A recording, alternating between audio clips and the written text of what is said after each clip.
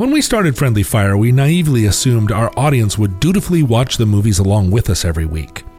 We only started adding intros once we realized that a majority of our listeners weren't watching the films before they listened to the show, and might have needed a little synopsis before we just dove right in. The intros gradually expanded to include some additional context to films that may have been unfamiliar. And then we added some color commentary and some thematic backstory, maybe a little sassafras, a little banjo picking, a little rhetorical fallacy, and eventually they morphed into a pitch reel for an animated comedy series we're making for History Channel After Dark called Dank Skipper and His Two Woke Gilligans. But Inglourious Basterds doesn't need any thematic backstory or rhetorical fallacy. It has all that and more contained within. In fact, to try to set the stage for this movie would be like sweeping the sidewalk in advance of a major sewage explosion. Tarantino alternate universe World War II doesn't bear any resemblance to actual World War II. In fact, he had no reason to set this movie in World War II at all, except that's where Hitler lives. And Hitler has become a kind of fictional character for most people, embodying evil. And he's got that funny mustache. And it's easier to put all the things you hate inside Hitler than it is to lay them out on the table and look at them. Tarantino could have used his prodigious imagination like he did in the old days when Mr. Pink didn't tip and the Gimp lived in a footlocker. And he could have made a movie about a really bad contemporary guy who does unspeakable things and gets revenge killed by his victims. And maybe that would have been actually interesting and made us reflect on our morals and think hard about human nature. But that would have been challenging, so rather than write a whole interesting script, he chose to kill cartoon Nazis and a Hitler mannequin in order to provide schadenfreude for uninteresting people. Well, enough about me. In case you haven't seen the movie, I'm going to walk you through the plot so you don't get lost. It's a long movie, but a short path. Our movie opens with Hans Landa, played by the great Christoph Waltz, drinking a glass of milk and talking to a French farmer about life, the universe, and everything. Now this is where we meet our heroine, Shosanna. It is a very tense scene, and it makes you think that maybe you have lucked out and are at the beginning of a masterpiece. Then Brad Pitt arrives. Now he is an officer, and he puts together a unit of soldiers to go fight the war with unconventional tactics. This unit is special because all the soldiers are Jewish, except for Brad Pitt. It is never addressed why they could not find a Jewish officer to lead this unit. Maybe there were no qualified Jews? Of all the officers in the American Army in alternate universe 1940s, I'm sure no one was more qualified to lead a group of Jewish revenge commandos than fake North Carolina Brad Pitt.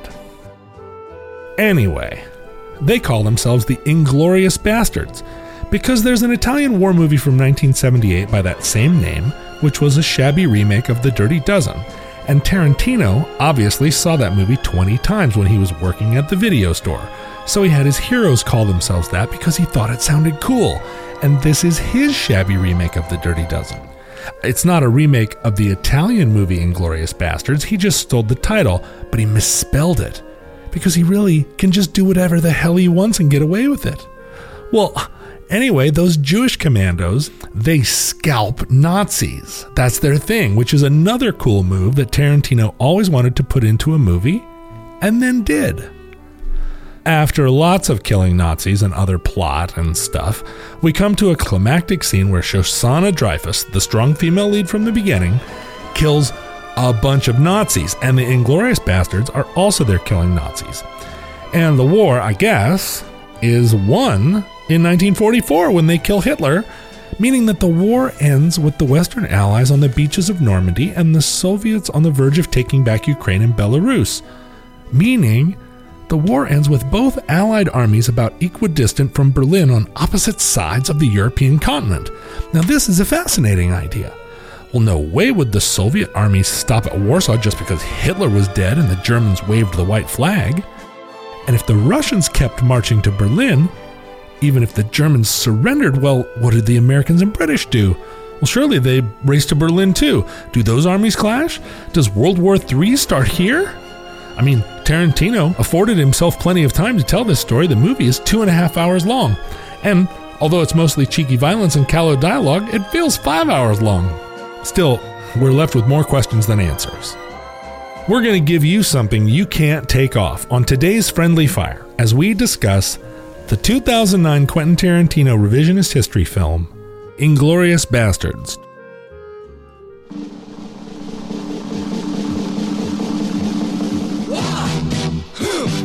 Yeah. What is it good for? Absolutely nothing. Yeah. What is it good for? Absolutely nothing. Say it again, y'all. Welcome to Friendly Fire, the war movie show that puts all of the rotten eggs of podcasting in one basket. I'm Ben Harrison. I'm Adam Pranica. And I'm John Roderick. Is this a war movie show? When did you change that line? Well, because I wanted to say podcasting, and I didn't want to say podcast 2 times in the same sentence. Oh, I see. The war movie It's a show. Yeah. Is it not a show? It's the war movie show that podcasting. That should be a bumper sticker. Yeah, look out for that great selling piece of merch coming to the Max Fun store. Doesn't really say anything about us or our podcast. It's going to look great on an enamel pin. Don't blame me, I voted for podcast. I saw a great bumper sticker today that just said, honk if you like death and dying. Yeah. Really did it for me. It's been a long time since I laughed out loud at a bumper sticker. If you truly like those things, I bet you just lay on the horn. Yeah. And you don't get off of it. You see Robert Smith from The Cure just like waving, flashing his lights. Speaking of death and dying, it is depicted quite a bit in this movie that we watched today. Yes. It's less a movie about war and more a movie about movies. I can't talk today. What the hell? It's less a movie about war and more a movie about movies. Oh, I like that review. It's like if Cinema Paradiso was made by a sociopath. Boy, you are just full of quips. Yeah, have you got 3x5 cards going there? What's the next one say? Do you have a model studio behind you that you're just flinging these into after you say them? I mean, we were going to record this episode over a week ago, and instead we had an important business meeting when we were going to record. So I've had a lot of time to marinate on this, and I'm a couple of cups of coffee into my morning now. That's just what was in the chamber. That's just Ben Harrison being Ben Harrison. Mm-hmm. Well, I mean, with slightly fewer apologies, I think. Yes, well, let me start off by saying that one thing I am trying very hard to learn in doing this show with you guys is trying to learn how to appreciate things that are bad. And that's something we excel at. Yeah, it is. And I think something that a lot of people do, and a lot of people get a lot more enjoyment out of media than I do because they're not worried about whether or not it's bad. And when I saw this movie in theaters, I was infuriated. I stood up to leave 4 or 5 times and then sat back down mostly because the 2 old man things in me that are competing, one of them is constant outrage at how terrible things are, and the other is total frugality and inability to walk out on an $8 investment. Also, gravity is just such a powerful force, that's right? True, too, and I had half a thing of popcorn. John, can I propose a sidecar podcast project with you where we do a run of films that you like? It's just a 3-episode series. It's the 3 films that you've ever loved. No one would be interested in hearing me talk about it, the things that I loved. But watching it this time and conscious of a few things, conscious of the Sicario problem, where a really good film, I could not get over the fact that it was bad. And if I could have gotten over the fact that it was bad, the film is great. The rest of the film is great. And I really reflected on that a lot after our show, but also a lot of these movies. And so I didn't hate it this time. I watched it and did not feel the same sense of outrage. Wow. Well, speaking of the first time you watched it, I'm curious to know what you guys knew about this movie before you saw it the first time. Nothing. I knew it was a Quentin Tarantino movie about World War II. That's what the Spanish call him. Quentin Tarantino movie about World War II starring Brad Pitt. Yeah. Adam, did you know like much of the premise going in? I think what I knew was that it was going to be a revisionist history revenge film by Quentin Tarantino. The revisionist history revenge aspect of it was a total surprise to me when I saw it. Me too. You went in thinking that this was going to be pseudo-factual? Yes. Whoa. A caper movie set within World War II. That must have been really incredible when Yeah. the bullets started flying toward the end. Well, It really was. I was like, wait a minute. An embedded team of Jewish commandos dropped behind enemy lines, famous throughout Nazi Germany as like Nazi killers? Yeah, you could call them the A team. Was that on a 3x5 card? Adam pulled his cards out. We all have cards. I don't He's have cards. flinging them back at the set of New York City that he's sitting in front of. No, sadly, I have like half of a sausage and cheese sandwich. That's what I'm referring to. That's where I'm getting my quips. Delicious. My quips are sausage and cheesy. Yeah, so I'm such a bozo about history that I was like, maybe this is a real story that I just didn't know. Like that's where I was when I sat down in the movie theater. And that was part of what enraged me was the possibility that somebody like Ben Harrison would think, oh, this is an interesting story. I wonder why I haven't heard more about this incredible group of commandos. It's admissions like that really inspire the 1-star reviews on Apple Podcasts. Oh, you're talking about the 1-star reviews, not the ones that are like, John Roderick is the worst guy I've ever heard, but the ones that are like, Ben Harrison needs to read a book. Well, yeah, the 1-star reviews tend to follow like 3 formulas. One is John Roderick is the worst. One is Ben and Adam are the worst, and the third is this is just a terrible show. When? I've never Full seen a stop. single one of those. I think it's all from categories A and B. Yeah, I think those are the dominant categories for sure. Yeah. But every once in a while, there's one that's just like, this is full stop a terrible podcast. Yeah, and then they deploy a group of commandos that are specifically trained to target and kill us. If you're thinking about going on and leaving a review like that on a review site, let me discourage you from doing that. Just wander off into your own little forest and leave us alone. Nobody wants to hear from you. John will find you. John being the bear Jew I am the of bear our Jew. podcast. I'm the bear Jew of this podcast. Of this podcast and of this country at this time. But in his context, it's BARE, and he's sitting in a bathtub. I'm sitting in a bathtub with like 3 bear cubs bringing me coffee on a silver tray. Well, this movie historically may not have anything to do with reality. The performances are all incredible. I mean, maybe there are a couple that don't quite work for me, but I wish I could communicate Adam's facial expression when you use the word incredible. he immediately took on the posture of Rodin's thinker. Like, one hand under the chin, staring off into kind of toward the ground. I agree with you almost 90%, Ben. Here's the 10%. It's that Christoph Waltz is so incredible in this movie that to not have an actor on that same level, I think makes it incredibly hard. And I'm talking specifically about Brad Pitt. Like, he is so cartoonish in his performance that I think it diminishes Christoph Waltz's excellence in this film in an unfortunate way. Christoph Waltz is awesome, and I wish there were less Brad Pitt because of it. I think a lot about this first scene where Christoph Waltz comes into the house, and it's Denis Ménochet, the farmer who is sheltering a Jewish family, talking to him, and Waltz is drinking the milk, and like it's such an electric scene. Like Ménochet is great against Waltz, and I agree with you that Brad Pitt makes it much more cartoonish and weird than it needs to be. But there's so much electricity in that first scene. It's utterly gripping.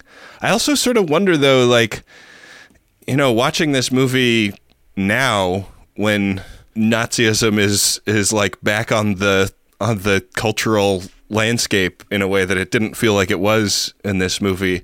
I wonder how much the monologue that Waltz goes off on, like, encourages that kind of thinking. Explain. I mean, he's obviously a sociopath, but I don't think that. But he's also like incredibly charismatic and like fun to watch, and he's saying some of the vilest kinds of things that Nazis say about Jews in this scene.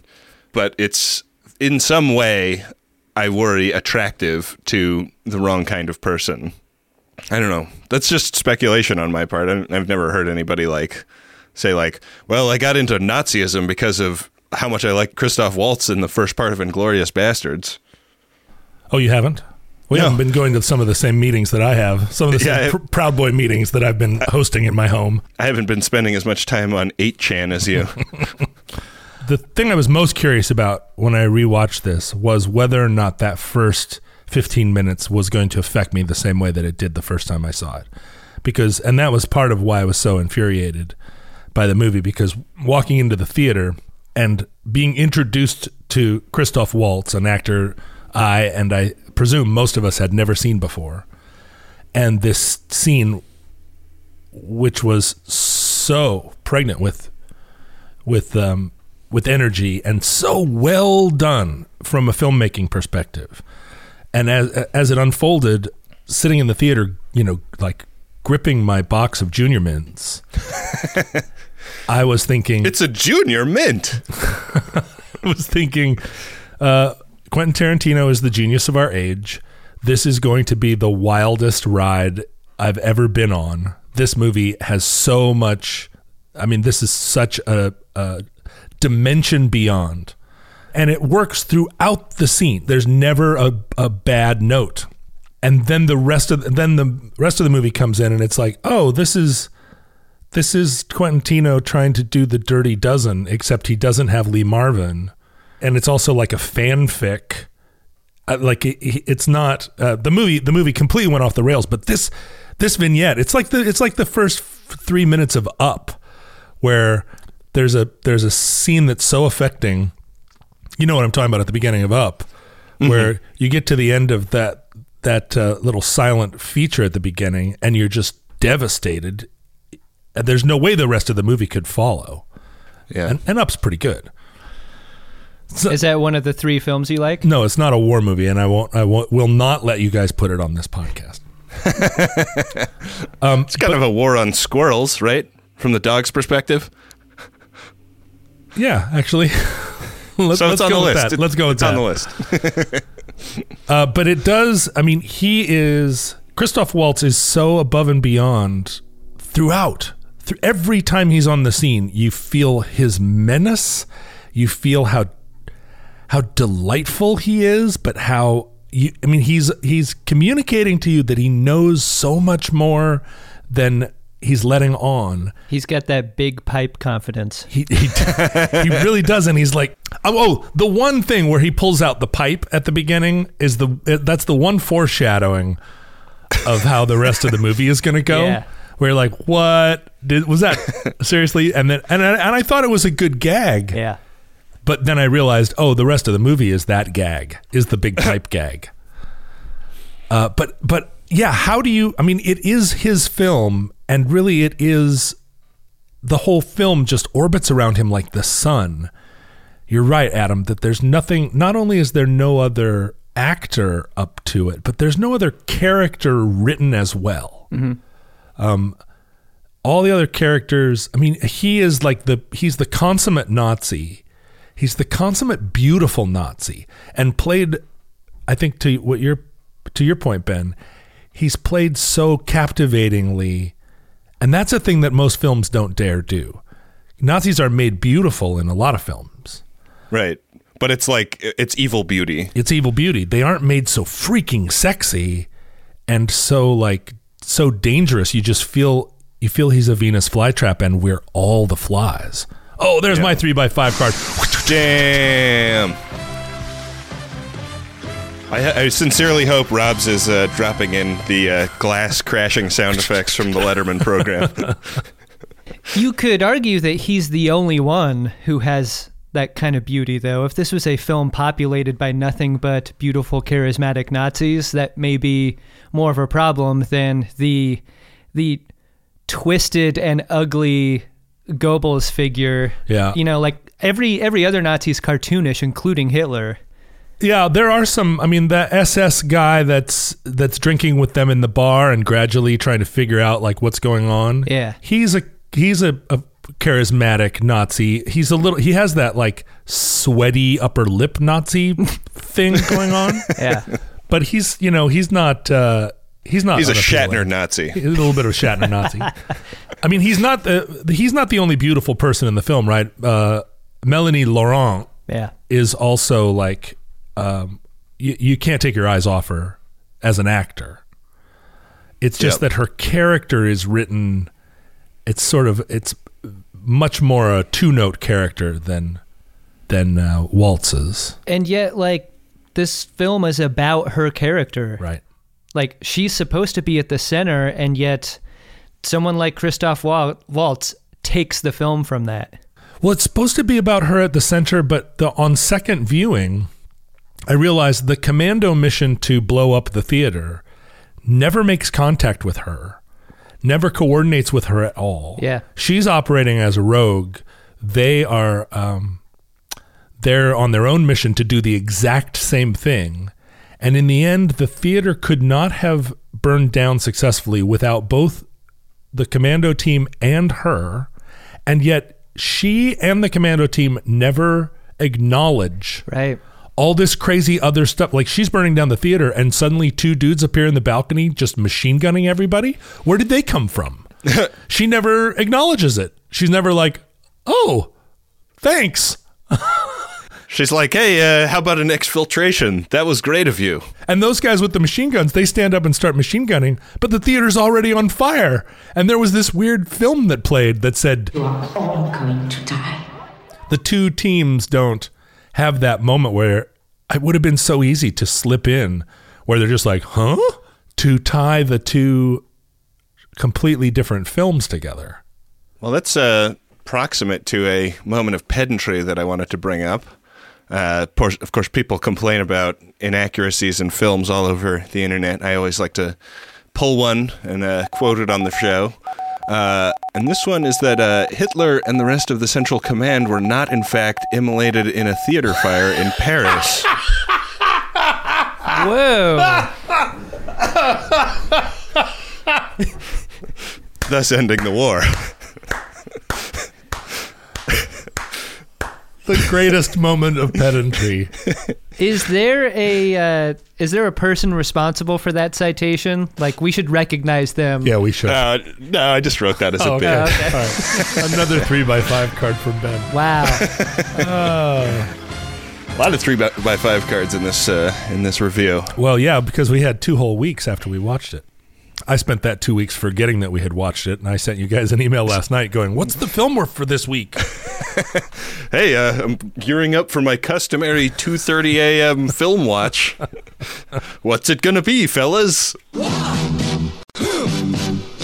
I don't know if you want to break this film apart into its acts, but I think we should. The scene that comes after this first one is representative of the problem that we were discussing before, which is like, how do you follow this great performance and all of this tension, like cross-cut right into Brad Pitt, like battered and chicken fried Brad Pitt.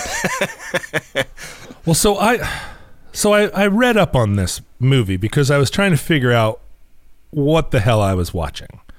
I didn't hate it as much the second time. I don't even think I hated it. I watched it as a popcorn movie the second time. And actually, I wanted to say in my little soliloquy at the beginning, like, I'm grateful to you guys for gradually sort of showing me the light about how I could watch a movie like this and not have to write an angry letter to the newspaper. First of all, newspapers don't print angry letters from old men about movies anymore. No. They used to. That's another thing you're angry about. I am. I mean, no wonder the newspaper industry is dying, right? That's what people want to read. Well, they do. They used to, at least. So I discovered that Tarantino worked on this script for years and years. And wanted it to be all these different things, and he considered it his magnum opus, and he made other films in between. He was working on this, and then he couldn't figure it out, and so he made other movies, and he kept adding more. And I feel like if a creative person is working on their magnum opus for years, and the scale of the project gets smaller and smaller as they work on it, then they're probably making a work of genius. If they work on their magnum opus for years and the scale just keeps increasing and increasing and increasing, what they're working on is their Inglourious Bastards. Wow. Roderick's precept. Because what you have here is he started off saying, I want to make The Dirty Dozen. He obviously loves The Dirty Dozen because Brad Pitt is 100% playing Lee Marvin, except not as well. It's all in the hat angle. It's the hat just angle. Isn't there. And he's got, Brad Pitt is less willing to punch a woman in real life. but well, the time to his credit. Yeah. But that hanging scar on Brad Pitt's neck is meant to tell us his entire backstory, which it doesn't. Right? Like, he comes in and we have 40 minutes of The Dirty Dozen where Lee Marvin is establishing that all these guys are murderers, that they're all condemned to die, that he is a badass who wears his hat all the way down on the bridge of his nose, and he's going to whip these guys into shape or die trying. And all of that is condensed into Brad Pitt's strangulation scar. Boy, I had when this movie came out, my landlord at the time was an incredibly mean lady named Mrs. Lee, and she had that exact scar. What? She was just like this old mean lady, so you would never ask her about it. Some kind of European accent. I don't know where she was from originally. She had rope burns on her neck? She had like a Garrett scar, yeah. Whoa. I think that I would have found a way. I think I'm making sure my rent's paid on time. Yeah. I lived on the ground floor of a building in Brooklyn, and like one night we had to call the police because there was a guy tapping a knife against the window and like asking us to come out so that he could cut us up. And we called the police on this guy. Yeah. Well, I went out. My girlfriend at the time did not, but and that's why she's now my wife. The police took this guy away, and he was obviously having a really rough night. But like he had left a bunch of knife scars in the mosquito screen on the window, and she was there like a couple of weeks later looking at something else, and I was like, oh, by the way, also the mosquito screen on this window needs to be replaced. A guy like cut it up with a knife, and she asked about it, and I said, yeah, like we called the police and they took care of it. And she just like laid into me for not telling her that a police incident had happened on her property. And she was like the meanest, angriest person I've ever met. So, that was like an average interaction with her. So I wasn't like going to be like, yeah, well, I figured, didn't want to bother you. By the way, about that scar. Everything you need to know about Ben Harrison is contained in that story because he expresses sympathy for the man with a knife. He does. That was his, he must have been having a really rough night. Yeah. The man to tapping him, a knife the on enemy her, is the landlord. He came from a broken home, but this property owner needs to go to rehabilitation jail. I don't know if you guys know this, but history is the story of class struggle. His story. Genghis Khan? Das hätte ich nie erraten. I really love the Dirty Dozen comparison here, but I think it's interesting that Quentin Tarantino is an avowed enthusiast for Black American culture, and he puts the Jim Brown character with Shoshana instead of making him a part of the Revenge crew. Right. And that's not true of the Dirty Dozen. Yeah. What I was trying to get at was that the ungainliness of this movie, I think, is the product of him working on it for 10 years and continuing to add ingredients long past the point that he should have been starting to take ingredients away. I don't feel like the revisionist angle was true of the movie in its inception. I think he was trying to make a World War II caper film, and I had this discussion on on our Facebook page with a guy because we referred to Inglourious Bastards in the context of another movie. And we made some comments about Inglourious Bastards, and I think probably I did. And he said, well, what's the difference between this movie and The Dirty Dozen? Like, why would you shit on Inglourious Bastards but love The Dirty Dozen? And the difference is that The Dirty Dozen is a caper movie that happens within World War II. The outcome of The Dirty Dozen does not change the outcome of World War II. They burn down that chalet full of Nazis, and we are left to wonder whether the war would have lasted another 10 years, but the war as it actually transpired, we're allowed to keep it, right? And this was just an adventure within it. Whereas this Inglourious Bastards, as you said earlier, Ben, it ends the war a year early. It ends the war a year early, and that last year of the war was where the Holocaust killed the majority of the victims. Right? So it ends the war early and what? Saves the lives of 3 million Jews, and we're just left to twist on that in our little guts. And I think all of that came later because it shows the signs of being a movie where Brad Pitt is like, come on, let's go kill some Germans. And it's just something we follow them until they find their Nazi gold and the credits roll. Right. And little by little, he's like, oh, what if I put in a scene about like a girl who survived and then she has a theater. Whoa, what if she burned the theater down? Whoa, what if Hitler was there? You know, it's just like, it felt like a 10-year-old writing a script. Yeah, but a 10-year-old could never write dialogue this good. The second act is when we get to meet the rest of the bastards. It's not just Brad Pitt and his 11 herbs and spices.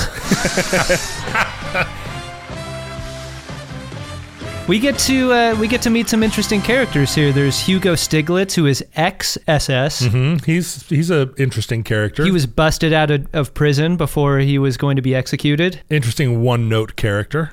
I think a lot of the bastards are one note. But, I mean, I think you could make the case that Dirty Dozen portrayed its dozen in a similar fashion. I think so, although because each one of the Dirty Dozen, we spent a little time in the jail cell with them. Yeah. We found out what they were accused of. You know, we went through that whole process of getting to know them. We saw them on their early adventure, kind of in their prison camp. Like, everybody had so much exposition of who they were before the final mission. And these guys, like, stayed one note. It was like, this guy's the big Jew. That guy's the kind of Jewy one. This one over here is the one that's on The Office. Like, there wasn't enough time to also get the 30 other ideas that Tarantino wanted in his movie. Right. I think the one main idea that I got from this scene is that Quentin Tarantino loves Eli Roth and would do anything for him.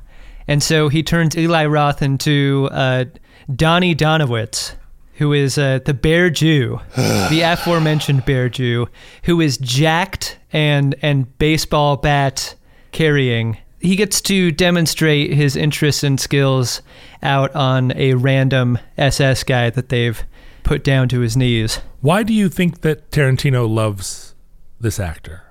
It's understood that they're friends, like professionally. Oh, I see. Okay. Like they're friends and friendly. There's really no reason to cast Eli Roth in this scene but for his relationship to Quentin Tarantino. I think when people talk about reasons to dislike Inglourious Bastards, many people say it's Eli Roth. Oh, how come? Eli Roth shoots to the top of the list for me because he has the worst performance in the movie by a country mile. And yet, if you're talking about the feeling of catharsis toward the end of the film, he is the character that gets to feel that most. Like, he is the guy that experiences the ultimate revisionist history moment. Shooting Hitler in the face. Yeah. And so I don't hate him for that. Like, the look on his face during that scene, I think it's impossible not to feel great in that moment.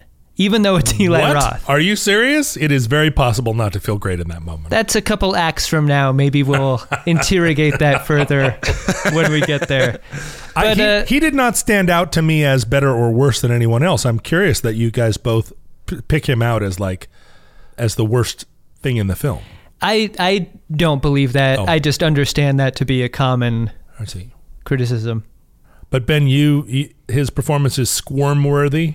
Yeah, I don't buy it for a second.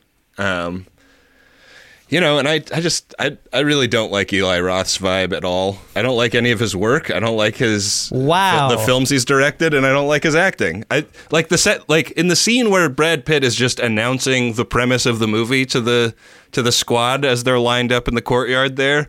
It just cuts to Eli Roth a couple of times as he like wordlessly smirks. And I fucking hate him in that scene. Like, if it's possible to make Brad Pitt's performance any cartoonier, you do it by cutting away to Eli Roth smirking at it. Did you come into this film already hating Eli Roth, and that is the reason for this? Like, I feel like in a vacuum, Eli Roth does fine here. I think that this may have been the film that made me hate Eli Roth. That's cool. I guess I'm gonna smoke all this weed by myself then.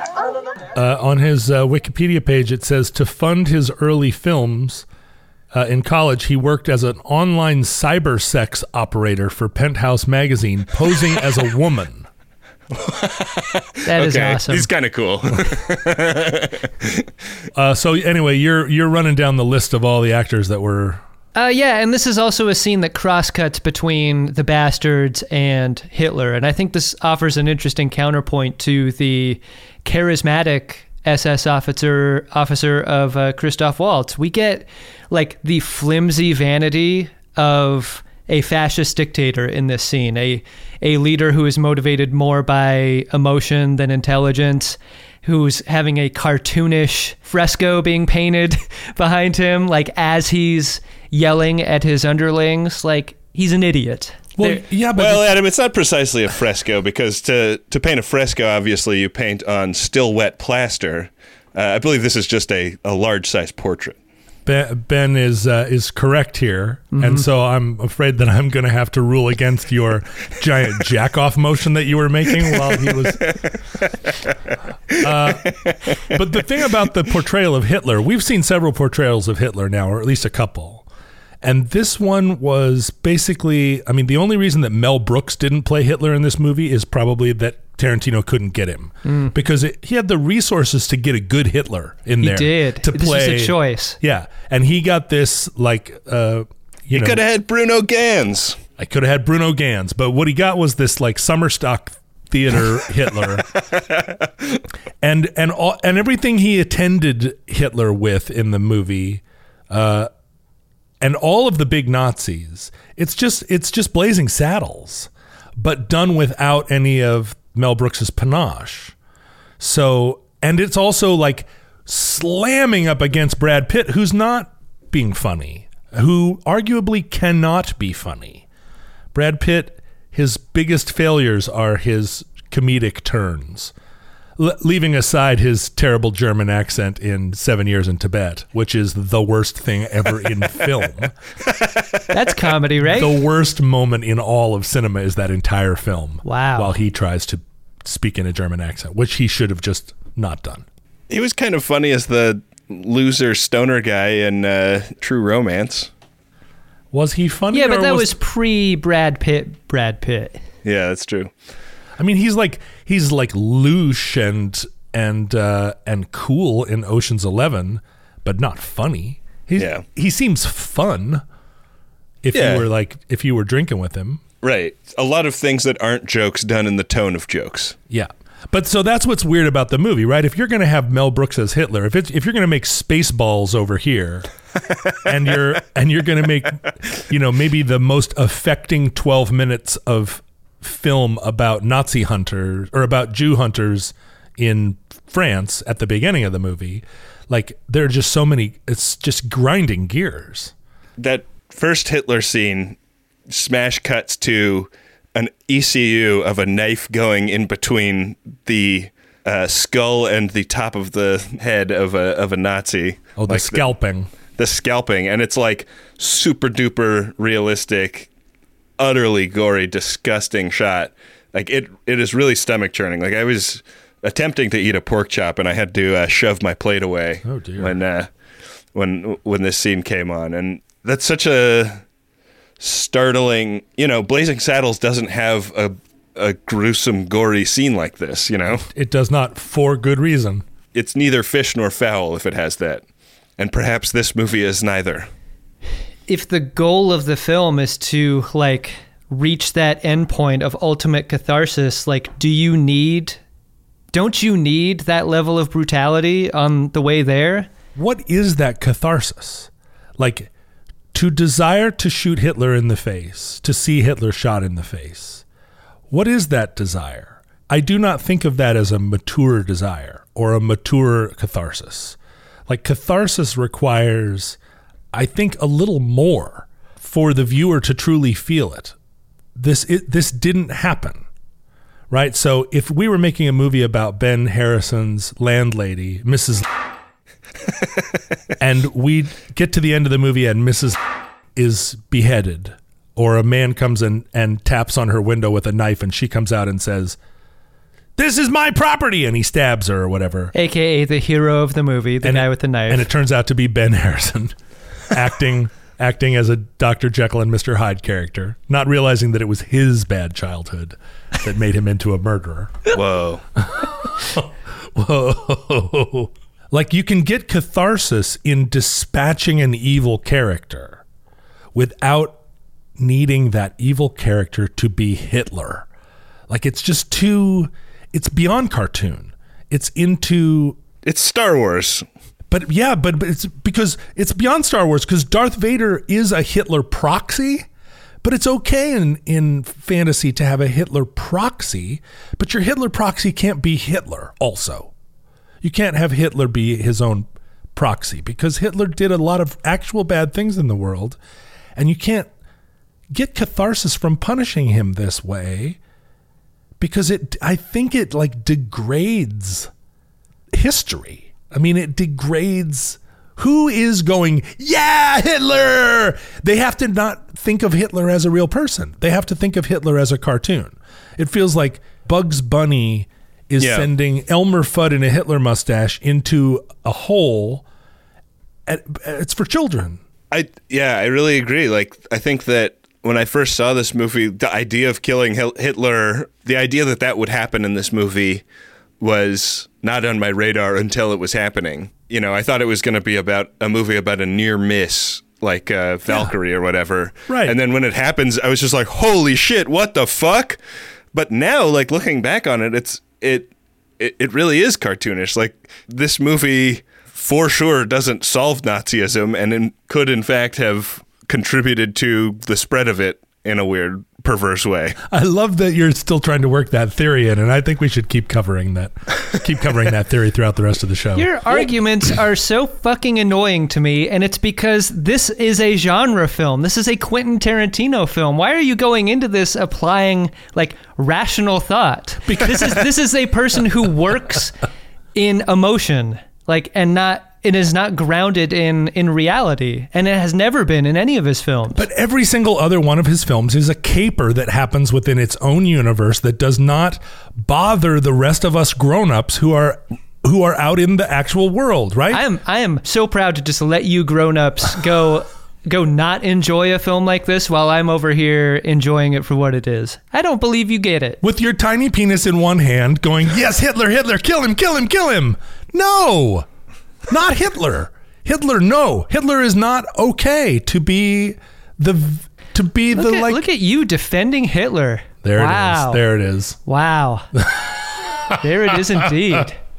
Please send all of your mail to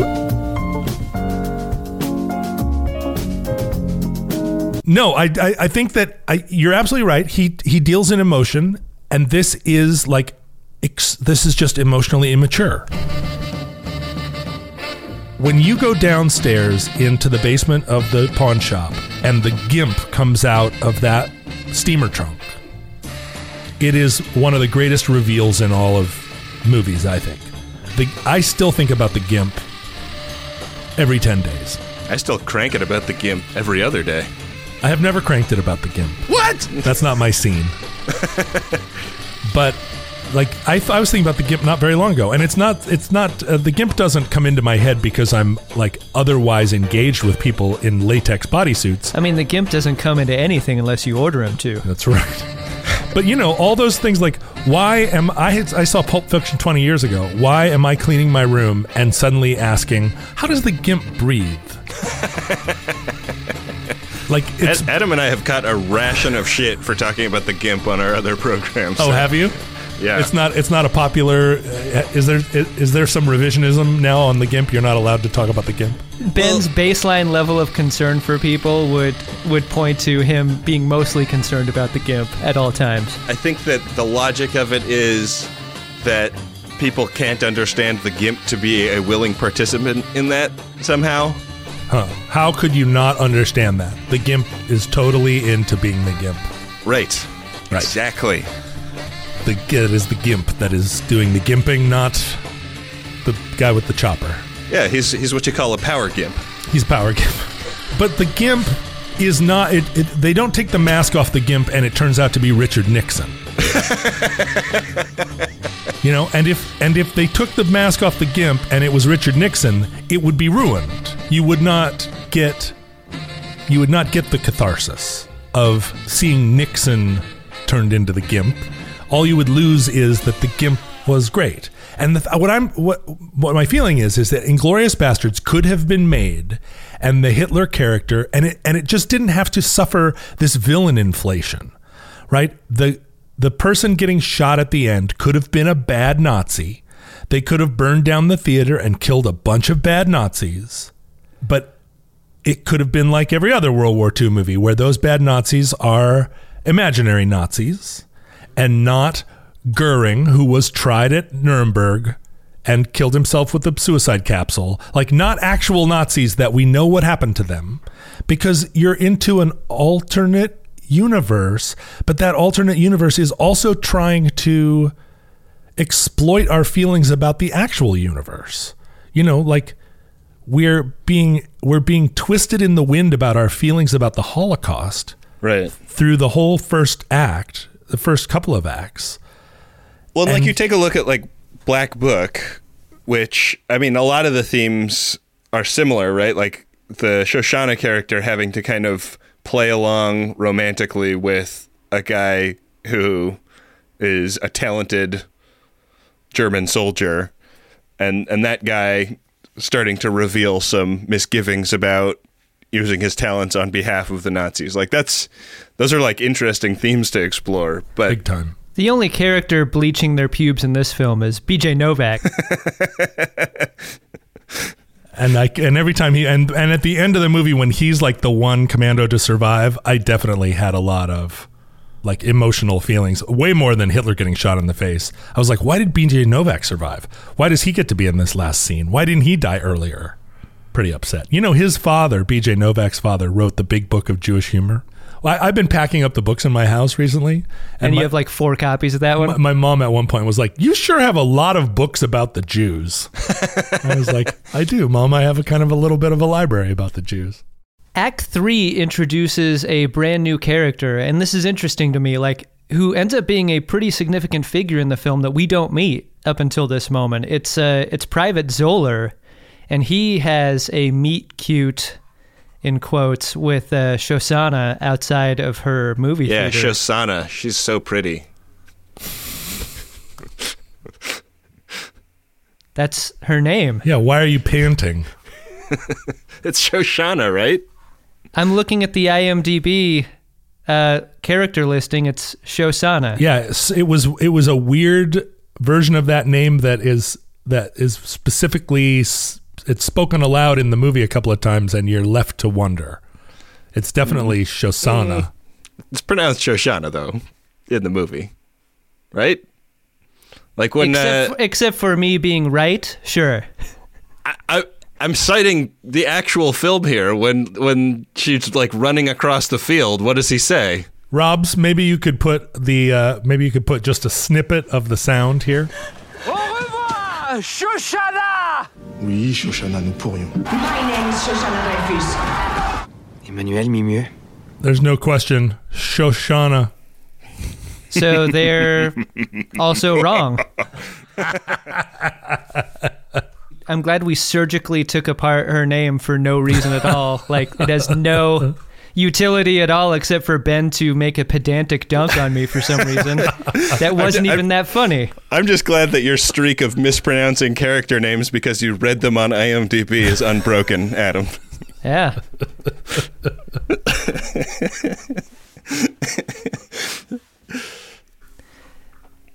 Zoller is like the modern equivalent of the guy who doesn't take no for an answer.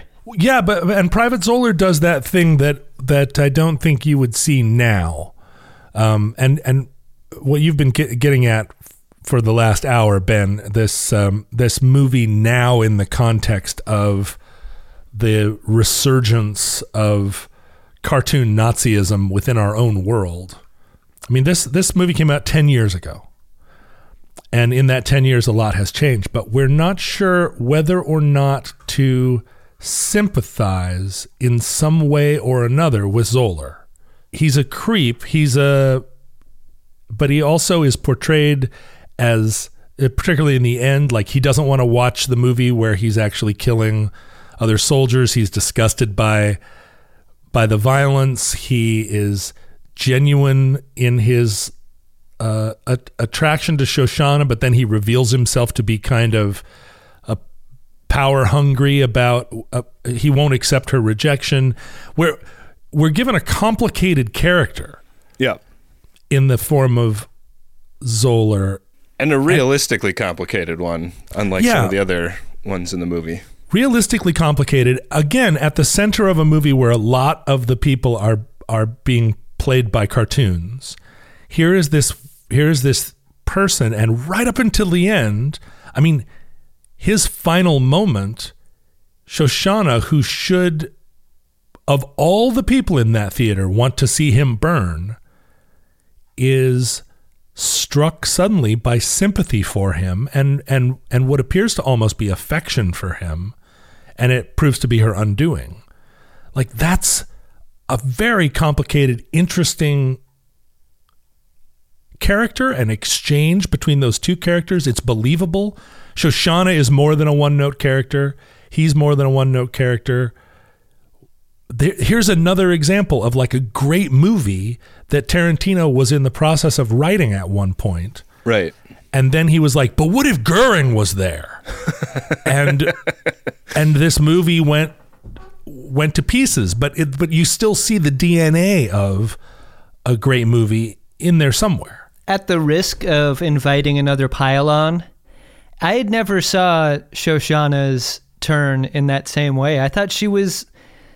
You saw her emotionally invested in him in that way? Like, did you actually see her make that change? I saw her as like Black Widow the entire time. But she shoots him.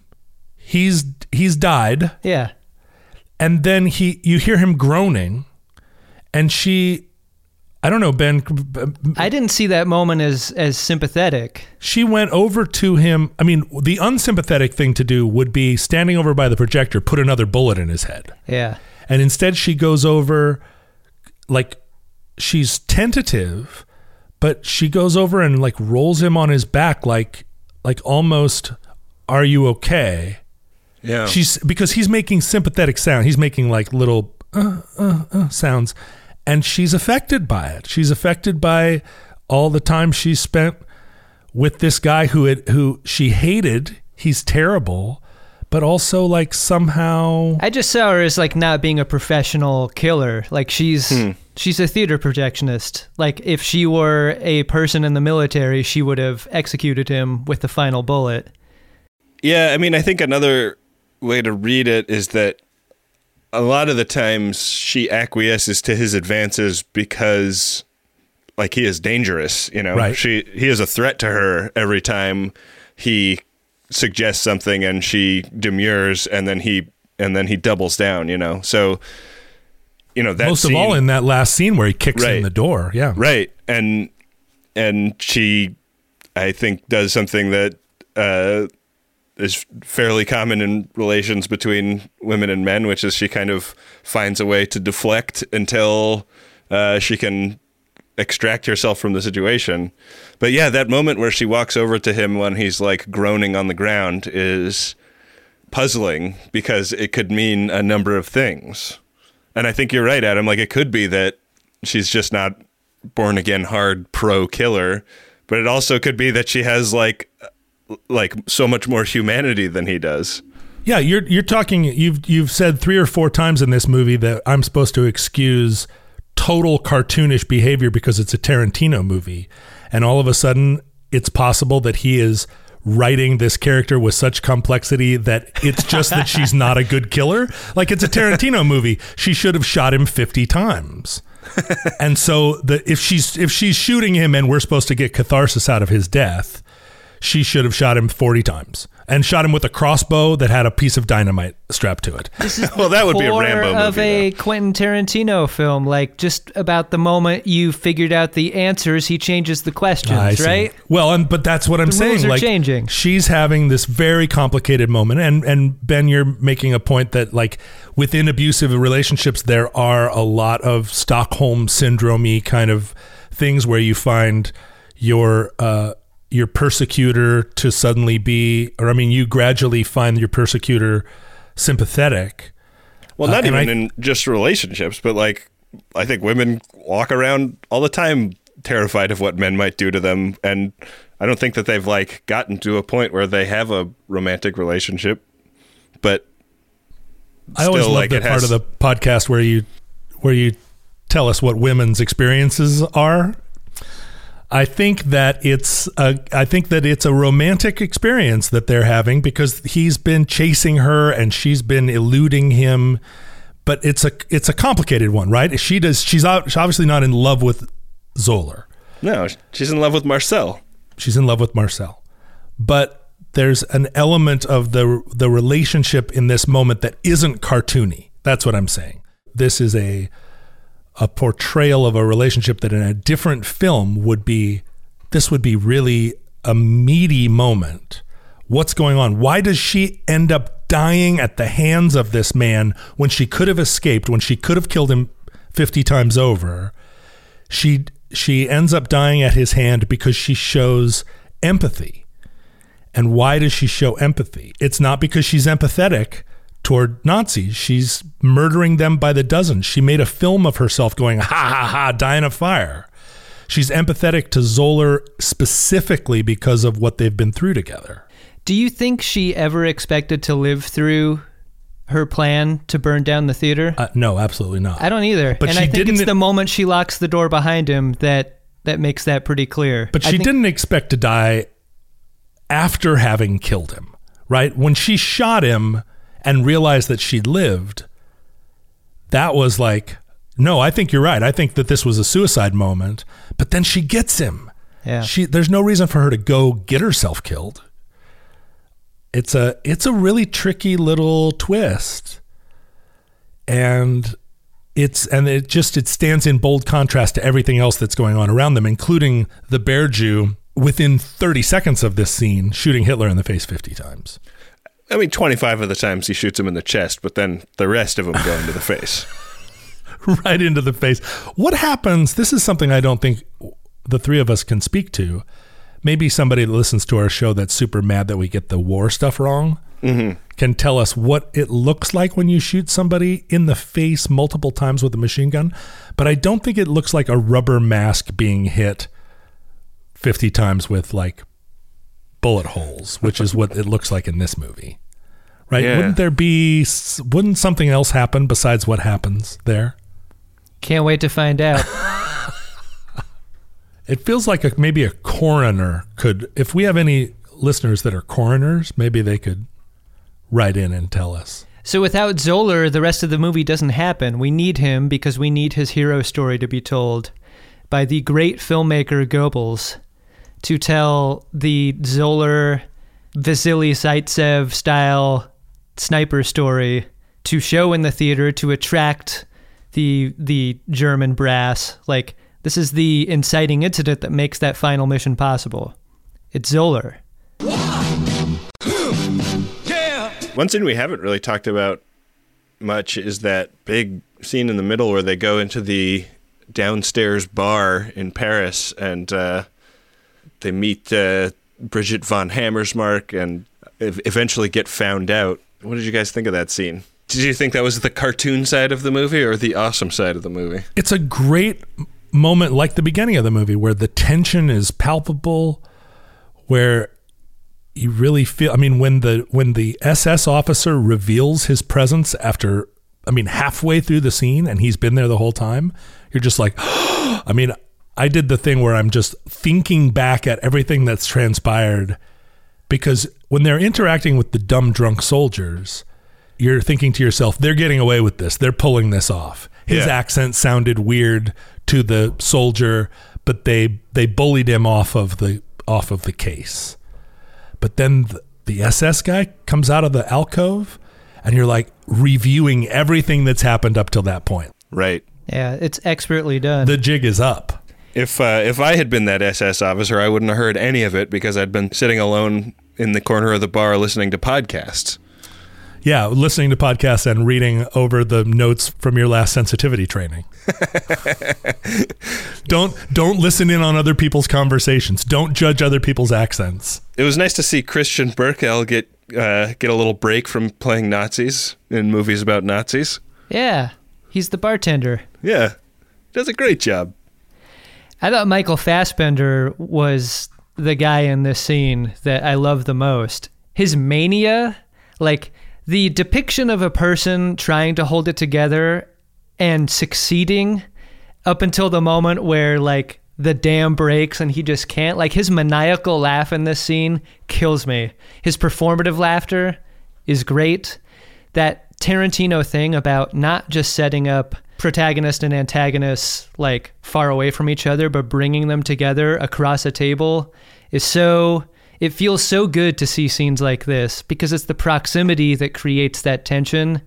Like they're so close, and not only are they close to each other, they're buried. Like I think it's super important that they are underground with one exit. Yeah. It's also really fun, like the reveal that there have been guns under the table the entire time is amazing. Like you like replay the entire scene in your head in that instant, and in exactly the same way as when the SS guy comes out from the alcove. Like you replay everything up until that point again and go like, oh my God, he's had a gun on him the entire time. Fassbender's appearance in the movie is great as the like cookie cutter sort of high and tight like British commando guy. When he enters the movie, you're like, hooray! Although this is weird, because this feels like an additional movie that we're being introduced to now. Yeah. Like, I love this guy. And then you see Mike Myers playing a very weird cameo of a guy with Rosicrucia who's speaking a strange Canadian, like received pronunciation British accent.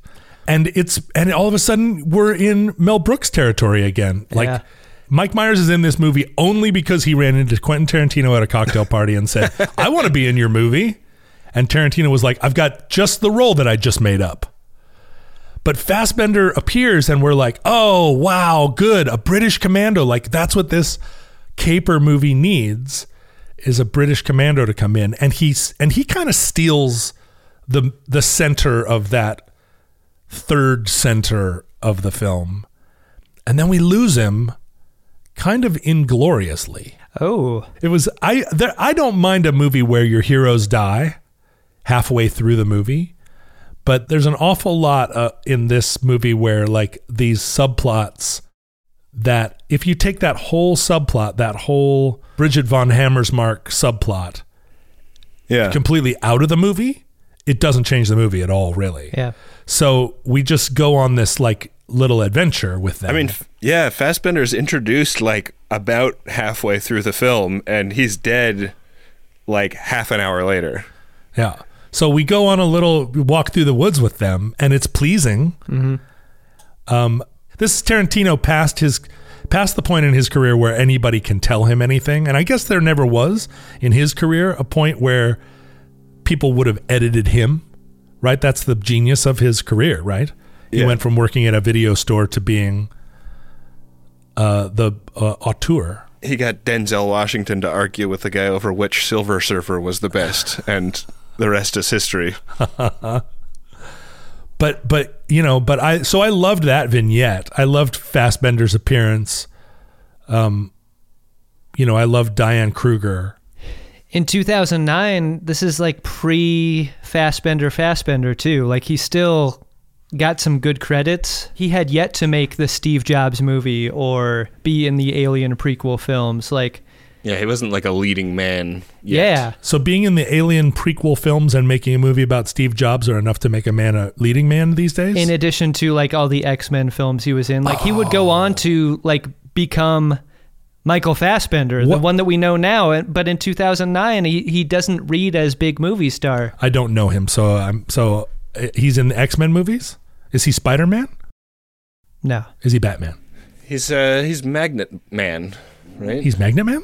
Yeah. Magneto? Yeah.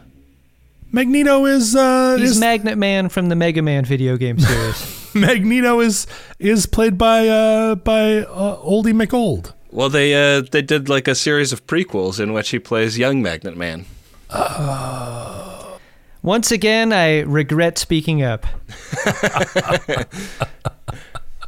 Were the Wonder prequels good? how different this film is if he plays Aldo Rain instead of Brad Pitt. Whoa. Oh, come on now. That's a good movie. That's a gooder movie. Maybe, but maybe not. I feel like Brad Pitt's like hillbilly accent is genuine, right? Like, he was born in Oklahoma. As in, it's happening? Yeah. No. I don't think it's genuine in that sense. But like, he's coming at a Southern accent, unlike a lot of his bad accents. He's coming at a Southern accent with some personal experience or expertise. He can do Southerner because he identifies as a Southerner. But somehow I felt like this was not an authentic Southern character, not an authentic Appalachian character. How did you guys read it? I mean, he definitely read as a white guy who would tell you about how he's part Apache, you know? It's a hell of a combination. Right. I think I feel about Brad Pitt the way that Ben feels about Eli Roth. I think that's what I'm... When Brad Pitt appeared on the screen, you were like, blech. Yeah, a little bit. Because I feel like if I were just, not even in a movie now, if I were just at a diner somewhere and that guy walked in and sat down next to me and started talking, I would say, am I on candid camera? Like, is this a put on? Because you're not a real thing. If Brad Pitt was playing the character from Fury in this film, okay, I think I'm on board. Okay. Because then all of a sudden what you've done is you've taken a huge actor in Brad Pitt and you've faded him behind the cartoon that is the rest of the Bastards in a really interesting way. But in cartooning the shit out of him, like, he diminishes all the rest of the Bastards underneath his flour battered and fried crust of an accent. I'm with you on this. You know, like, I think I would like a little less of him out front, and I think it would make Brad Pitt's character more interesting if he were less... Like, if there was a dab of pathos in his character at all. Yeah. But imagine the cruelty their brothers endured at our hands. I think the film wants you to feel like your characters are in danger, but whenever I'm with him, I never feel like I'm in danger. Like, he exudes that kind of confidence. Even toward the end, we're in the movie theater and people are getting made left and right, and he's not dropping that fucking accent, and he's got the goofy white tuxedo. Like, I want to feel in maximum danger in that scene, and there's something about his performance that makes it feel a little safe. Right, because you never know in the rest of the scenes, you never know whether or not Hans Landa knows as much as we know. And so all those and that's true in the underground bar scene too. That great tension of feeling like the jig kind of feels like maybe it's up, but everybody's still playing along and maybe they're going to get away with it. But that scene in the opera where Brad Pitt is just like failing to speak Italian and just like gritting his teeth, there's no, obviously Hans Landa has already revealed that he knows the whole story. Right. But there's no fun in it because, I mean, the fun would be if pistols came out and they just started shooting at each other. If they sat there and just glared at each other like, I know, you know, but we're at a cocktail party. But that we never get that. They actually part ways as though like, okay, well, great, nice meeting you, in a way that served neither character, really. I'm on with you. I'm on board with you though. If we had a different Brad Pitt, if we had Fury Brad Pitt. But the problem is if we had Fury Brad Pitt, then the only thing cartoonish in the movie at that point would be Hitler. So we'd have like a movie where everyone else was acting, and then we cut to goofball Hitler. Yeah, we cut to like Blazing Saddles for all those scenes, and that's what I'm saying. There's a great movie in here. Yeah. It's just the revisionism story out, and Brad Pitt does a better job. Like the Jewish commandos are not some invincible heroes that are somehow able. I mean, we've watched other movies about the French Resistance where the sense is that if you have your shoelaces tied wrong, you're going to get found out. But somehow this group of 6 guys, like where do they eat at night? They don't appear to have sleeping bags. Like how are they roaming the French country? I mean, I know this is the pedantry that makes me that's 1-star pedantry right this there. makes me unfun. But like, where are you just named the podcast of the 3 movies that you like. This is what makes me unfun. Yeah, with John Roderick. But like, how are they roaming the world? How does Hitler know about these guys? And yet they're never shown eating a sandwich or anything. Like how do they exist? If you just take that BS out of it, of the movie. If they showed them eating a sandwich, I might honestly take Hitler's side, you know?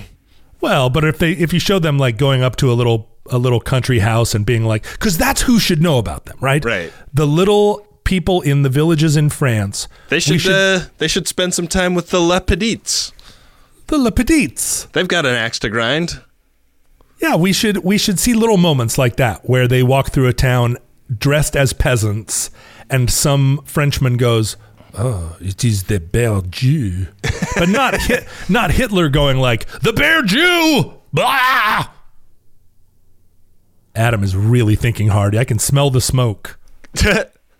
Grinding the gears. I never would have expected to agree with you that in a 3-hour film we could use a little more interstitial character development, or just like the connective tissue between scenes that actually shows how these people operate and move from place to place. We aren't given that. The rules of this film universe don't give us that chance. We see their ability to move throughout Nazi-occupied France easily up until the point where they actually have to interact with other people. And I would think we could have gotten that and kept the movie under 3 hours by losing this thing that I am never going to stop objecting to, which is like, tell me what about the revisionism? What about that whole story would you keep?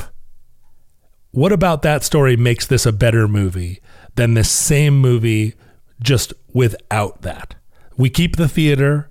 We just have some smaller Germans in it. And we keep all like the other shorter in stature, you mean?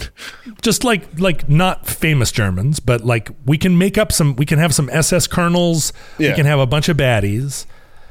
But the war doesn't end in 1944 and Hitler doesn't get shot in the face. I don't know Quentin Tarantino as a person, but he projects I got to introduce you guys. I think you get along great. He projects a character of himself into the world that would lead me to believe that Quentin Tarantino wanted to make the movie where we killed Hitler and killed him specifically in this way. Right. And that is why it happened. Right.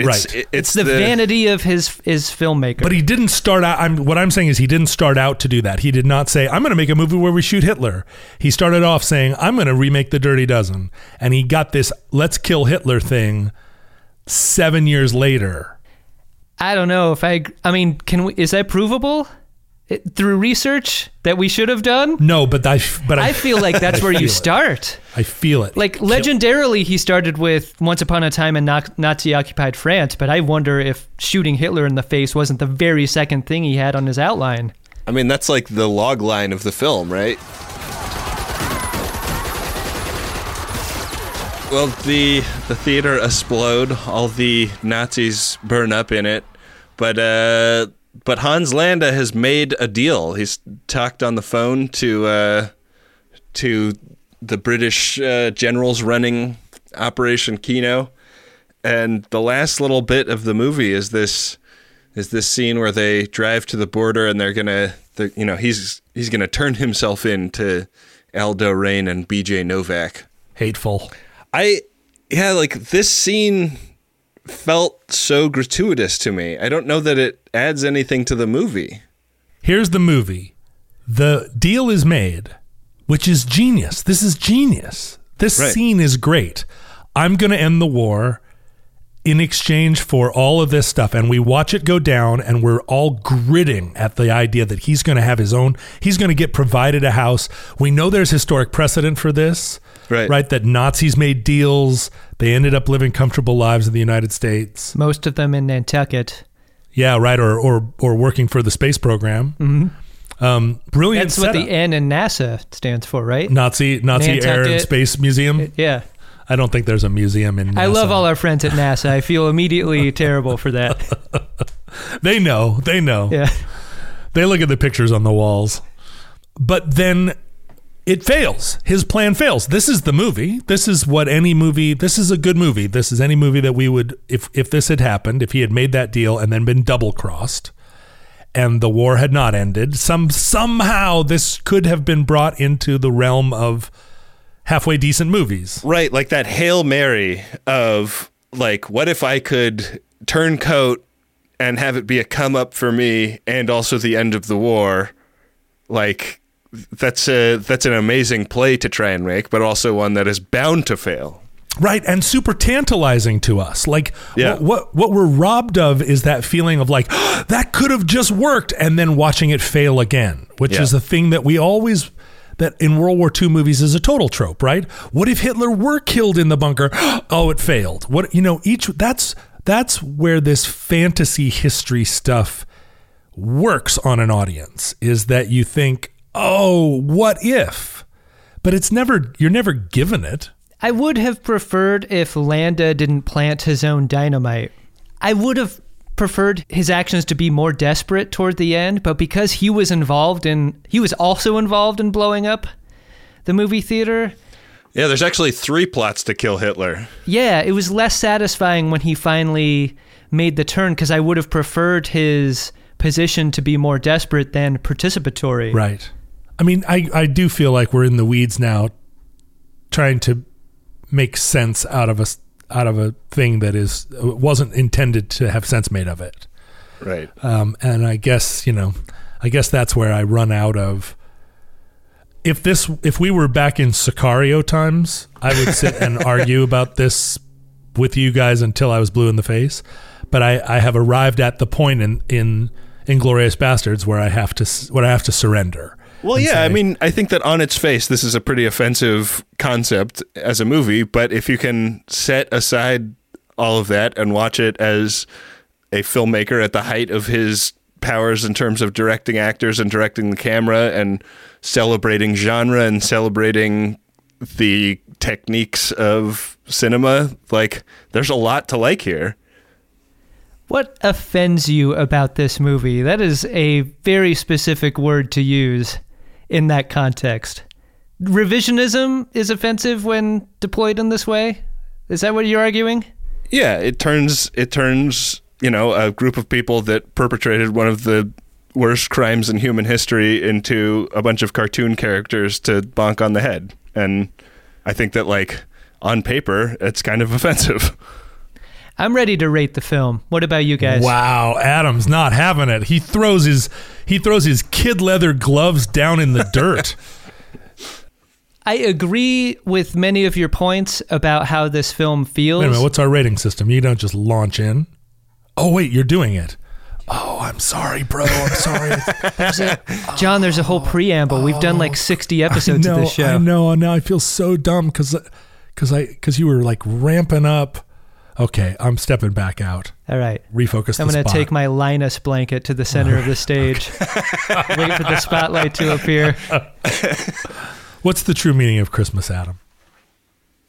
I totally grasp your arguments against how this film makes you feel. But my counterpoint to that is I feel like I might be less of a good person than either of you, because I actually do enjoy the revenge aspect of this film. I am someone who holds grudges and relishes revenge where I can find it in real life. This film is masturbation. Like, it is a fantasy, and I felt good at the end of it. I felt good watching Hitler get shot in the face. I felt good watching all of these people die. Sometimes it feels good to masturbate. And this is that film. Like, this is that film. I love all of the like exquisitely portrayed tensions throughout the film. I loved how sceney this film was. Like, this is maybe not Quentin Tarantino's best film, but like it's a very confident Quentin Tarantino film. And that might have its own downside too. Like, I feel like he could use an editor in some areas for reasons that the both of you have been good at criticizing him for. The proximity to the enemy that you live in throughout this film, I feel like is great. I felt a great amount of tension throughout the film, and I felt like in that way, it succeeds. That seems like a very difficult thing to sustain for as long as the film is.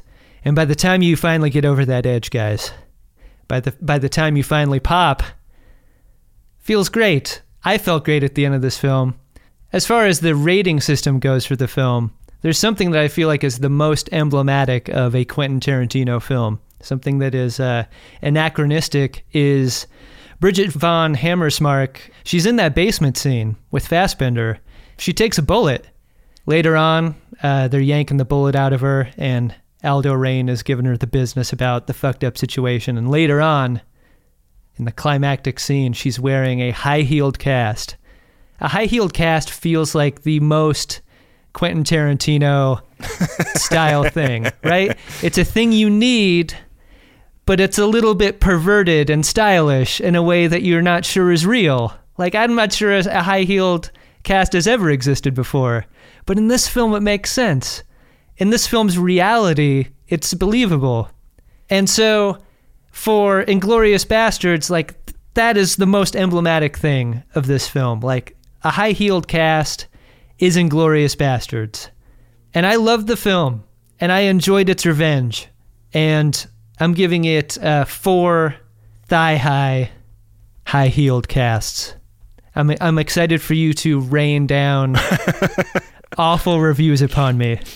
Expend all remaining reviews on your paws. Yeah. It's a lovely fucking war, Adam.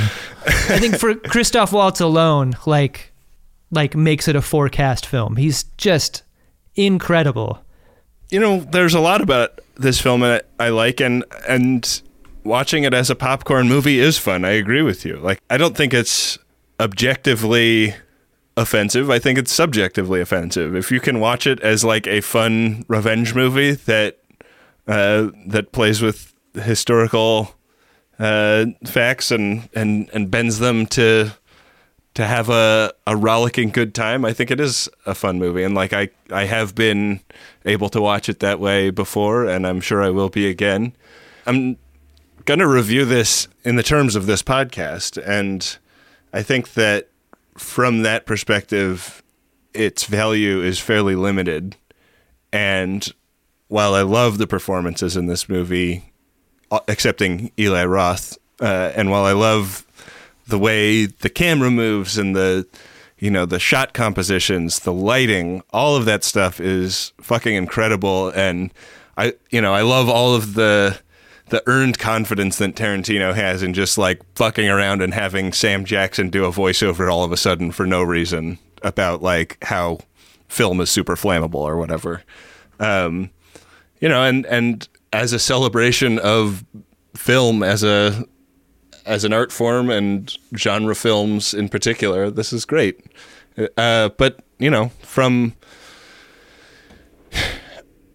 a historical perspective, I think it's and especially now, like I don't know that it's doing a lot of good in the world.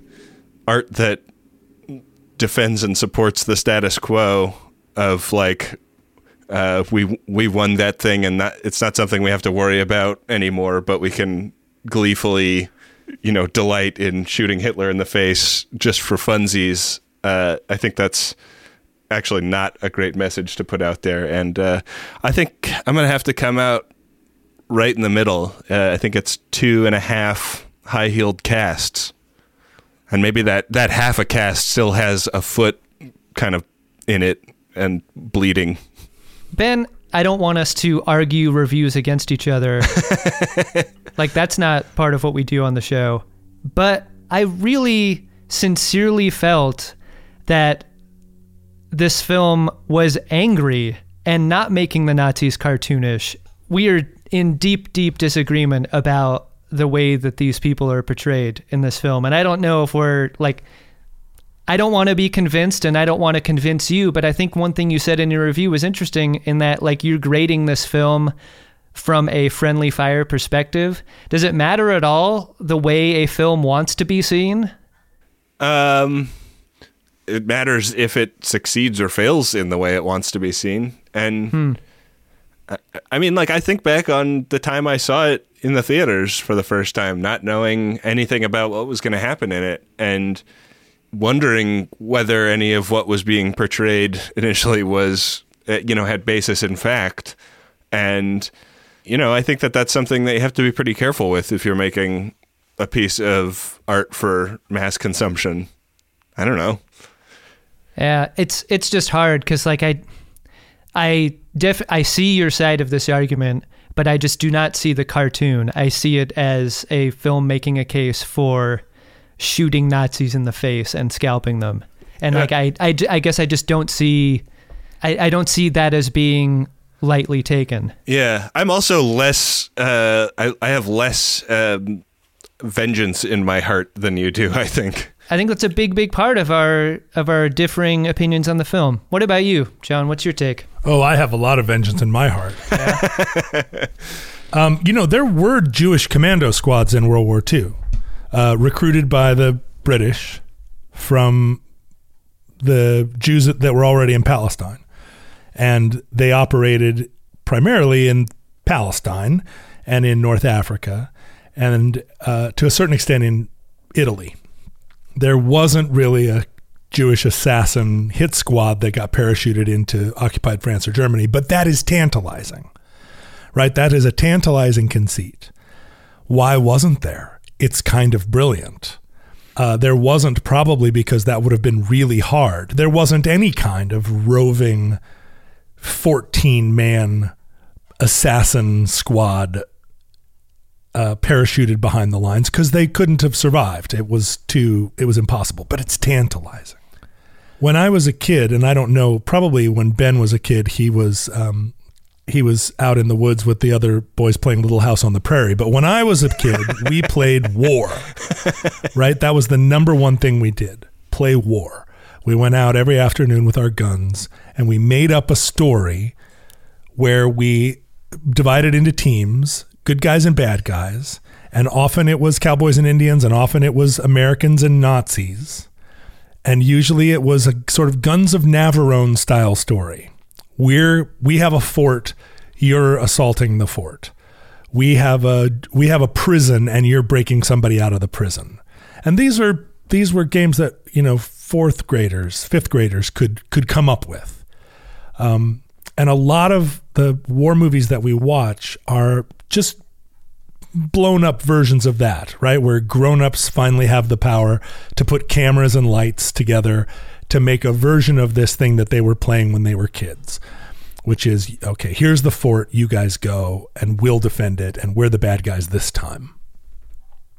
So we have all these elements, and Tarantino is a great filmmaker. He proves it time and again in this movie, where he can put together 10 or 12 minutes of just impeccable film. He can also intentionally lose you and win you back. He does that, right? I'm not a stranger to that either. In Pulp Fiction, he lost me 4 different times, but he won me back every time. But this movie feels like a Frankenstein. And leaving aside the revisionism for a second, there are more good scenes in this movie than bad.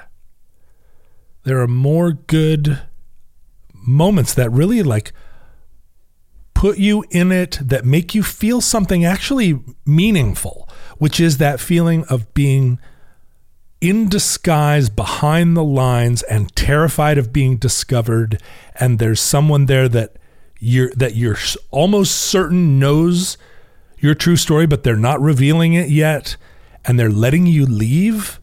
Why would they let you leave? You know, they are playing a larger chess game. I mean, that's all crazy good filmmaking. And I think within a World War II context really takes you to a place that a lot of films don't take you in World War II, which is, what did it feel like to be a Jew in disguise in France? And because it's Tarantino, a Jew in disguise in France who happens to be in daily contact with the head of the Gestapo, right? I mean, you wouldn't need that. You could just be a Jew in disguise in France being looked at askance by the shopkeepers. Tarantino makes it the head of the Gestapo. That's fine. I'm there with that. And that's like, feels like important even. But his overreach and his untetheredness, I do feel like it treads into offensive. And it's not that I don't have vengeance in my heart. I want to see cartoon Nazis immolated on the regular. I just feel like to take the top 10 Nazis that we all know by name and put them in your movie to kill them for jack-offs, it's offensive primarily because it's unnecessary. I mean, there's not a single one of us walked out of that theater thinking, what if the war had ended in 44 under this interesting historical revisionism? Like, that's not what you leave with. You leave with like a big stain on the front of your pants because you got to see Hitler killed. And that is something that even in 5th grade, my friends and I would not have dared do in our game. We would not have dared kill Hitler ourselves. Because in a way, it takes all the fun out of the game. So I can give 3 of the movies within this movie 4.5 stars. Right? I give Wentz. Oh, I'm sorry. Our stars. I'm sorry. I can give 3 of the. Well, this is the problem, right? Because in order to use a high-heeled cast as a rating, I have to acknowledge the existence of that movie. But like there are so many movies that would get a 5 whatever rating from me in this movie, or a 4.5 rating. But then there are these ones that get a 1 star, or I'm sorry, a 1 high-heeled cast. It's like you don't even listen. I love you, and I love your rating system. I'm just a product of a less imaginative time.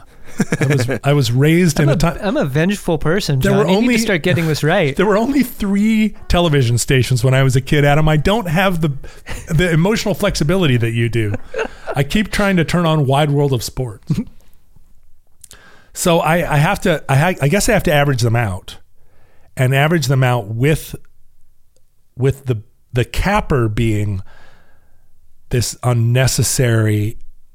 unnecessariness of the failure, because the successes are so great that the failure just seems like, I mean, you could have a movie that was an overall success that had 5 failures in it, but I don't see how you can have 5 great movies that's in the carapace of a failure without having to take some hits.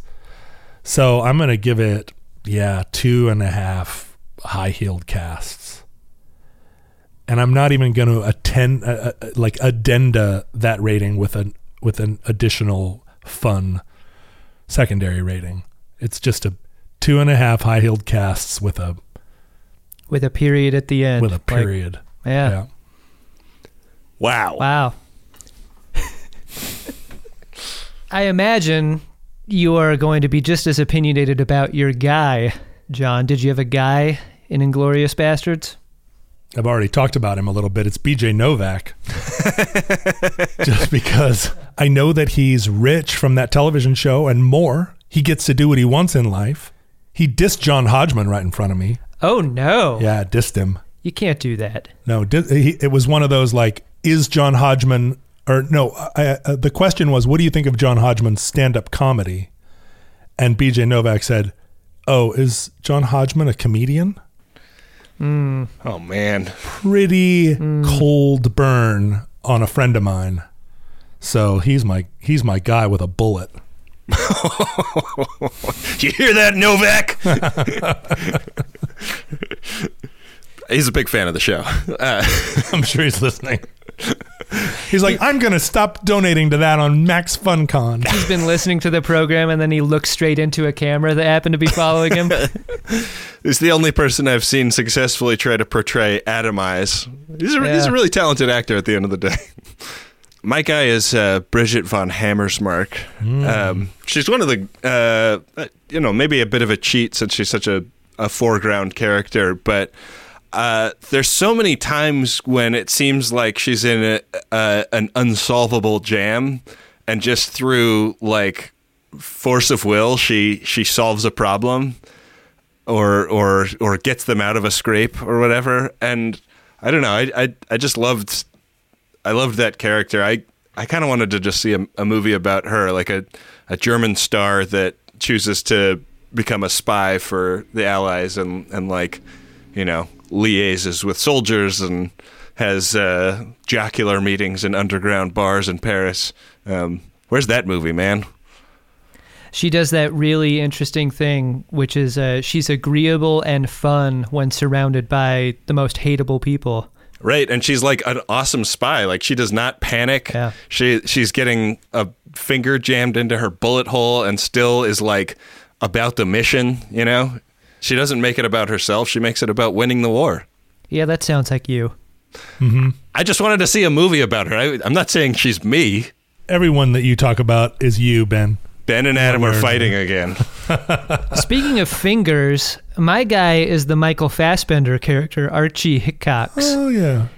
My favorite scene in the film is in that fourth act. It's in the cellar bar, and he is white-knuckling it through this scene. His accent is a little off. His cover story is flimsy. He's making it work conversationally, though. He's stiff upper lipping it. The tension in this scene is exquisite, but what lets him down is the three fingers.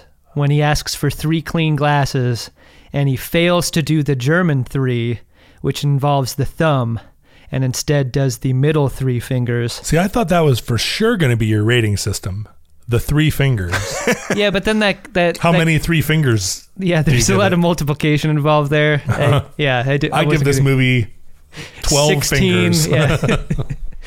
Yeah, it's my favorite scene in the film, my favorite performance in the film if it's not going to be Christoph Waltz. I thought he was just totally great, and really something that felt familiar to me, which is like, you do everything quote unquote right, and then some stupid fucking thing trips you up, like getting the fingers wrong. And that is the reason that everyone dies in the scene. Mm-hmm.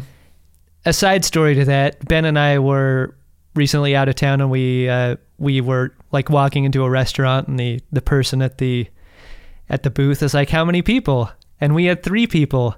And there was a pregnancy in the moment where I thought to give the German 3, and I decided against it and went with the middle 3 fingers 3, not thinking that German 3 might be a really bad code for Nazi shit.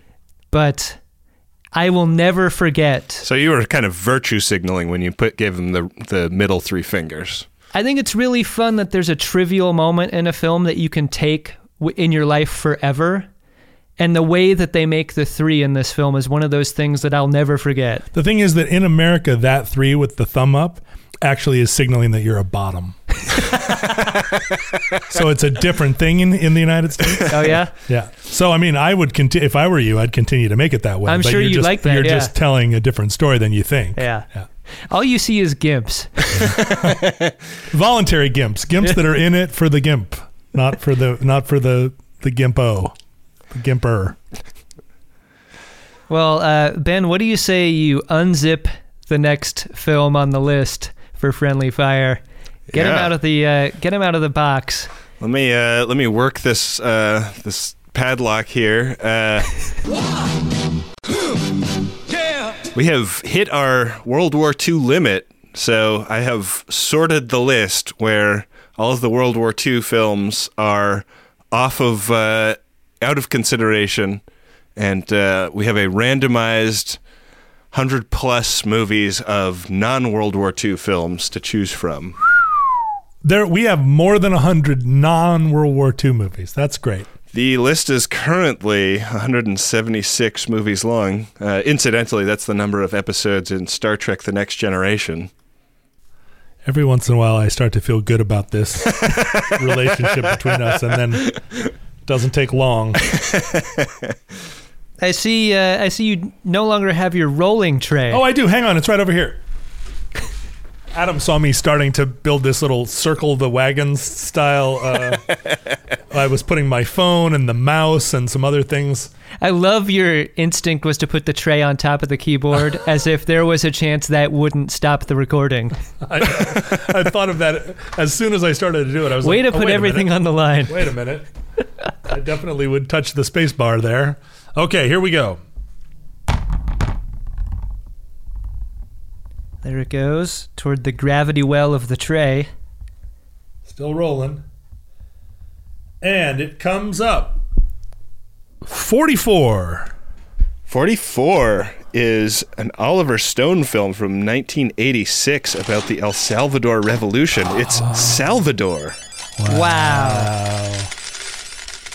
We're going to get into some ideology here. How about following Quentin Tarantino with Oliver Stone? Yeah. Are you guys ready to hear me get all pedantic about the 80s? I'm gonna talk about Caspar Weinberger all afternoon. Man, that's I remember really liking that movie when I saw it. Yeah, it's going to be interesting to see how it holds up. It'll be pre right-wing Twitter asshole James Woods. Ooh. Oh. Are you going to have a super duper revisionist take on him like you do all the other right-wing assholes that revealed themselves over time? If only James Woods tapped a knife on Ben's bedroom window, he would engender some sympathy. Isn't the story with James Woods that he personally reported a bunch of the 9/11 hijackers to the FBI and kind of got blown off? What? Yeah, that's a story. Man. How did he know them? He was on a flight and a couple of the people that went on to hijack one of the World Trade Center planes were taking notes and keeping track of how things worked. He was on the Muhammad Atta practice run. No way. And made him. Whoa. I'm going to have to look that up. Yeah, so we'll probably end up talking mostly about 9/11 during the next episode. Well, he's just supposed to take pictures in this movie, right? Yeah, yeah, that's right. Well, that'll be next week on Friendly Fire. I suppose we'll let Robs take it from here. But in the meantime, for John Roderick and Adam Pranica, I've been Ben Harrison. To the victor go the spoiler alerts.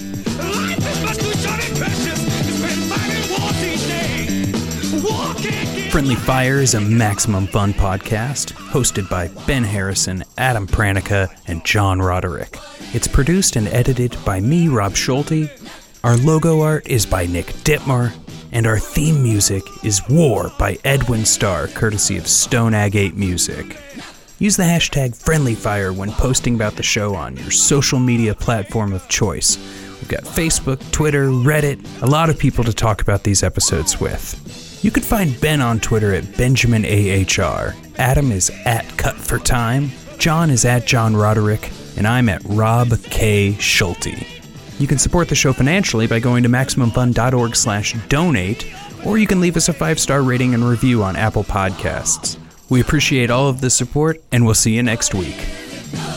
Good God.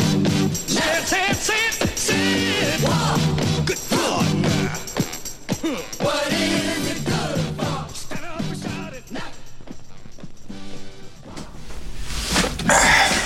Well, bring out the gimp. I think the gimp's sleeping. Well, I guess you just have to go wake him up now, won't you? MaximumFun.org. Comedy and culture. Artist owned. Listener supported.